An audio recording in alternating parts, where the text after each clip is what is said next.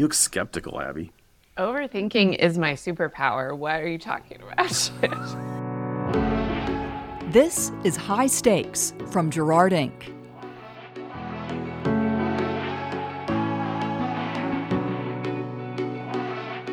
We're going to make this a quick intro because the conversation speaks for itself. We're continuing in the podcast a discussion started in a recent Quick Think email about the Twitter competitor Threads from Meta/Facebook/Instagram. Question is, should you jump in and start using it for your organization? Should you jump in and start using it for personal use?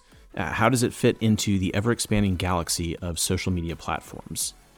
Joining me are Meghan McCarthy and Tommy Barbee, both Associate Vice Presidents in Gerard's Digital and Design Group, and Abby McNeil, Vice President and Deputy Lead of our Regional Health Systems Practice. If you don't get the Quick Think, it's our weekly Sunday morning email with insights and analysis of the latest healthcare and communications headlines. You can subscribe to that at gerardinc.com/subscribe.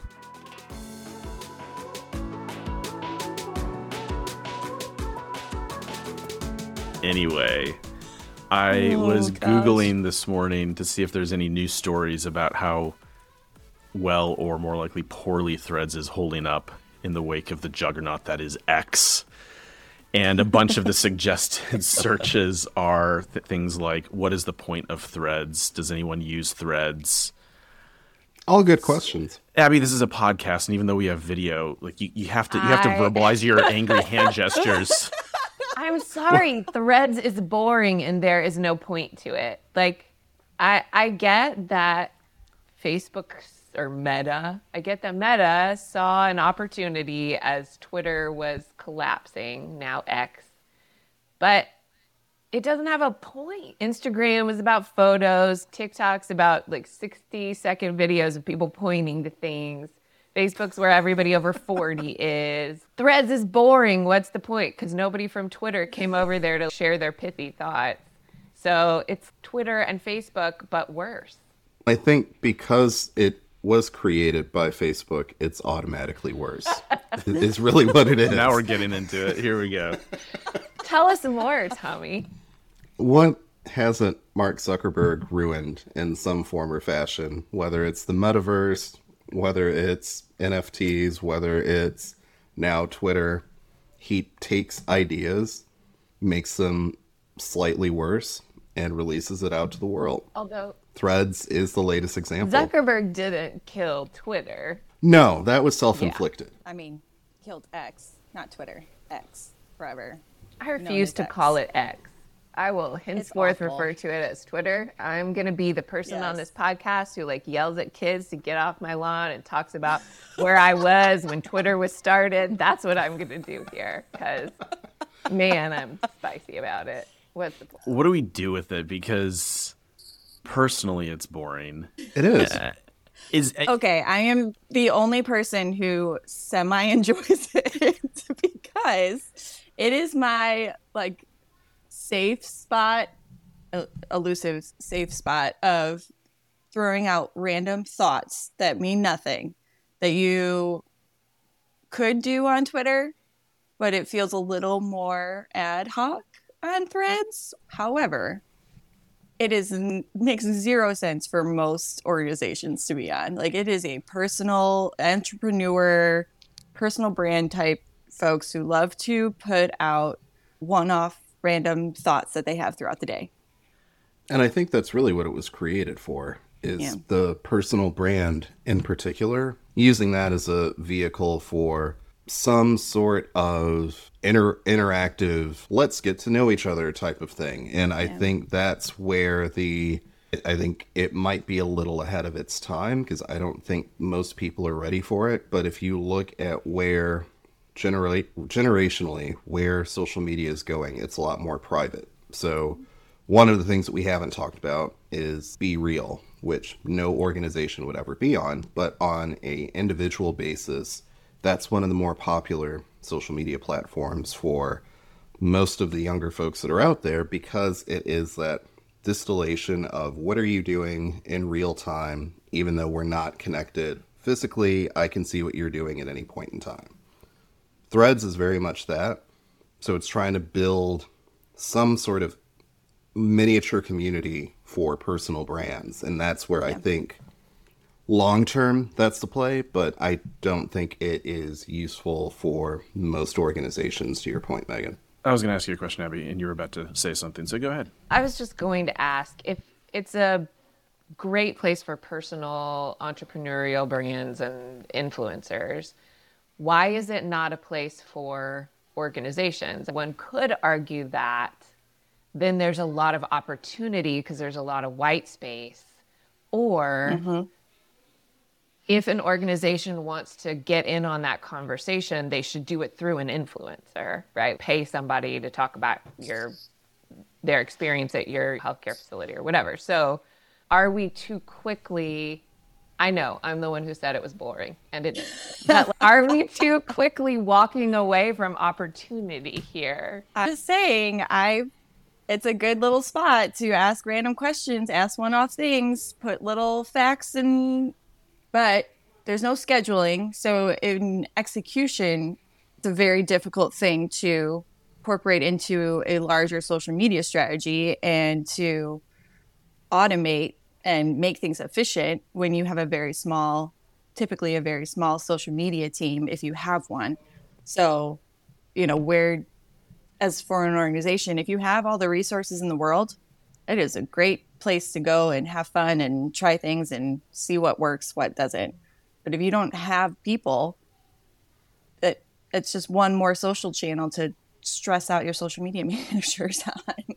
That's an important distinction, though, because I do think that there's a opportunity for organizations that either already are in touch with influencers to leverage threads for that purpose. So I do think that there's an avenue for that, especially once the platform matures. But I think that the danger in doing it now is that it's always very obvious when brands that aren't quite ready enter into platforms that are also not quite ready. That's where you get like the really cringy, hey kids, we're out here on Threads. And it never feels natural or right. And it ends up making you look worse in the long run. So I think that there is a lane there that will probably be available for organizations soon, but they just need to be, I would say, strategic about it, where right now, probably look at it on a more individual basis. If you already have an influencer that is using it, that's something that you can leverage in terms of research, additional information, things of that nature. But I would be careful about trying to dive straight in. Please call this episode, Hey Kids, We're on Threads Now. Done. Can that be the pull-out quote we use? May also be the cold open. Hey there, fellow kids. Or get off my lawn. Come on down to Threads. Yeah. We're going to have 4 cold opens. You're welcome. So the question that I was going to ask you, Abby, is thinking about the number of platforms and the marketing funnel, which we talked about recently. There's just too many places. And you all just talked about the limited resources. There's limited budgets. Marketing teams are already stretched thin. And whether or not somebody gets on Threads, it opens the door. Like, oh, there's a new social media platform. Should we get on it? That then opens the door to the larger conversation of where the hell should we be in general? And are the places that we currently are the right places? And are there some other like things that we haven't done that we should be, that we've just missed because of inertia? Like, how do you vet the number of possible channels that you have to capture people at the right part of the funnel, all the different demographics? You've got an 18-year-old kid who's still on their parents' insurance versus a 26-year-old who's just getting their own insurance for the first time, and that changes the way they make healthcare decisions. You've got the 45-year-old who grew up on Facebook, so that's the only thing they know. Like, at some point, isn't there just too much? Yes. So you have to decide what you're doing on social media and why before you decide where you're going to be. I think a lot of times social media becomes like the trash can or storage room of the marketing communications department. We don't have anywhere else to put this, but it's important to like the VP of something, so put it up on social. hey, we had cake in the break room today. Somebody put this picture up on social. So I think you need to know why you're using social and for what. I think also there's an organic play and a paid or marketing play, right? So there is engagement that is important. What are we going to do to engage people online? How are we going to use these owned channels for actual conversation? And then how do we use them for driving profitable volume? Because what you need to measure for your profitable volume campaigns and how you measure the things you use for engagement are very different. So I think you just need to know that. Also, typically, when I was designing marketing campaigns, they were targeted to a very specific demographic and age range, and they weren't the 18-year-olds. I think that's the other thing you have to think about is who do we want to influence to do what? Who do we want to be in conversation with, and where do we find them? And then how do we get our resources aligned with that? And I think to add to that too, sometimes I think there's a feeling of, I don't even want to say FOMO, it's pre-FOMO, where it's if we're not everywhere, then somehow we're going to miss the boat. And it doesn't matter if it's Blue Sky, Mastodon, whatever. There's 5 million platforms that are out there. You don't have to be on it to be aware of it. And I think that's really the other part of it too, is that it's important as an organization to know what's going on in each of those channels in terms of conversations that might or might not impact you. But that doesn't mean that you have to post to it. That doesn't mean you need a profile on it. That doesn't mean you have to have a social calendar for Threads, because all of that is just overkill.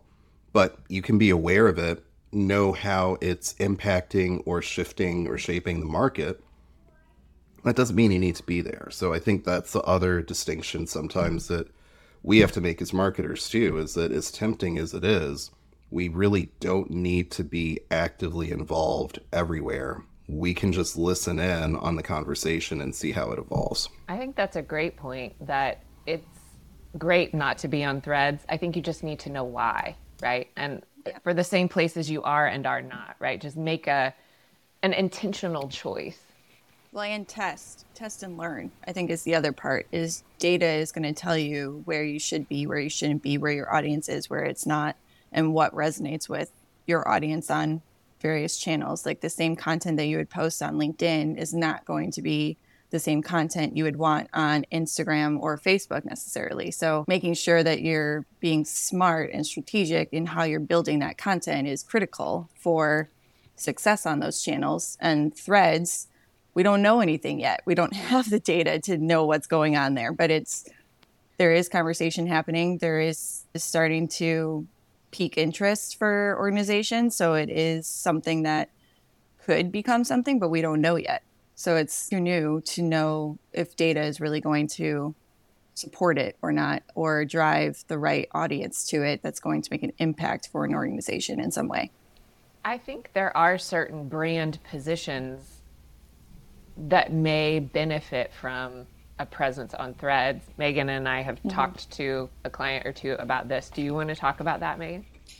Yeah. Actually, some of the clients that we're seeing that it makes sense to do Threads are academic medical schools who are doing very innovative research and tackling TikTok in such a strong way, where they have the capability and the interest and the opportunity to start and be an innovator on Threads. So they're posting about some of these new research things that they have. They're posting about facts and things that they found through their research. They're elevating some of their physicians and elevating some of their students and residents through these different profiles. And it's a different take where it's almost like that personal brand, because you're talking about these individuals and you're leveraging these very unique pieces of content that health organizations just are not able to do, like a traditional health system. So there is definitely opportunity to test. And it's a different KPI. I think still the conversation goes back to what are you trying to accomplish and how are you measuring it? Those groups aren't really tasked with patient acquisition. They are tasked with student engagement and recruitment and those sorts of things. And it makes more sense then for them to be on the cutting edge, not only because they are about research, but because the audiences they are trying to engage are different than people they're trying to get to come in for care. And I think that also brings up TikTok. Something that we've been hearing a lot of from clients is, should they be investing more in TikTok? Because it is that younger demographic who's very interested in who an organization is and getting the video content. But what we see a lot of times is people don't have the affinity to want to be on video, or they freak out about video, and there's not a strategic way of thinking of how to use TikTok. So it's just another case for, is your audience on there? Is it a patient acquisition? Is it an engagement play? And how are you creating content to support that too?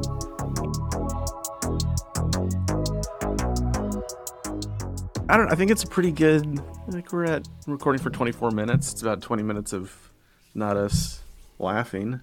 All right, so, we'll use this as the last question. Tommy, you talked about, in the case of Threads, keeping an eye on it, but not feeling obligated to jump in. What are the three of you watching? Just with Threads, yes, but just social media in general.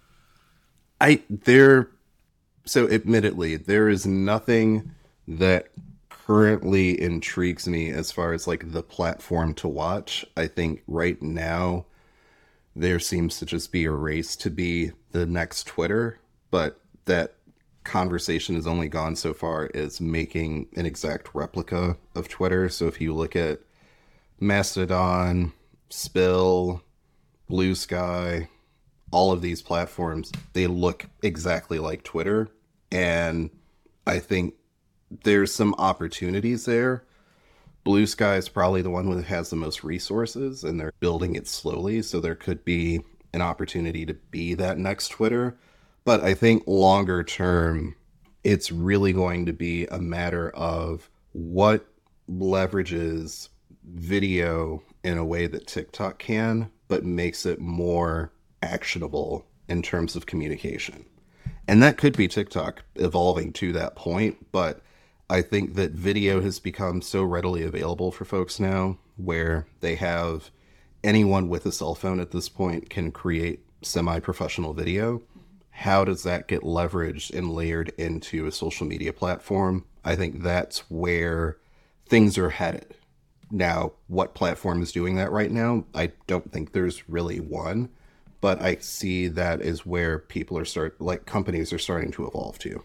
Yeah, I completely agree. That was going to be mine as well. Is outside of the fact that I love Threads for my own like book talk and random things, I think for organizations, what's actually getting me excited is that there's more interest and excitement around creating those short form videos and people actually seeing the benefit of it. So when social media teams were stretched thin and you could barely get a photo, now they're able to get little snippets of video and do some great things for Instagram Reels. And that's something that we talk with our clients a lot about. Of, you don't necessarily have to be on TikTok. You just have to get your team up and moving and ready to create video content that is relevant for your organization. And you can do that through Instagram Reels.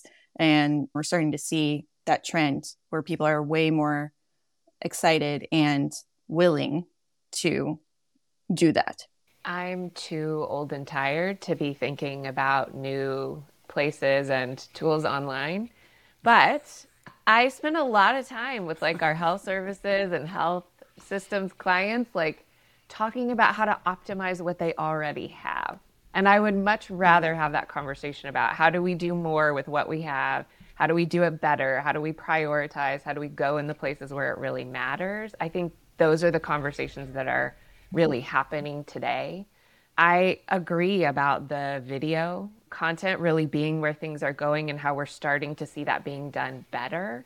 I also think that we need to think as marketing communications teams about our internal content the same way we think about it externally. And I'm starting to see that move too, where organizations understand we can't just default to memos and email and SharePoint. And I'm excited to see us use the same level of, investment in our internal comms as our external, because everyone who works in our organization is a consumer. and many of them are on TikTok, and expect our videos to be 60 seconds or less. I started producing 60-second commercials for digital boards when I was in-house in the health system, because like that was the amount of time we had people for, and that was how long their attention span was. And we were trying to take some of those things we had learned from social media and externally and bring them in-house. And so I'm excited to see more of those conversations going on too. So thank you, Meghan McCarthy, Tommy Barbee, Abby McNeil. I appreciate your time and insight. It has been great to talk to you this early Friday morning. Thanks for having us. Thanks for having us. Thanks for Do I get a coffee mug? Is there a coffee mug? Yes, I want a coffee mug.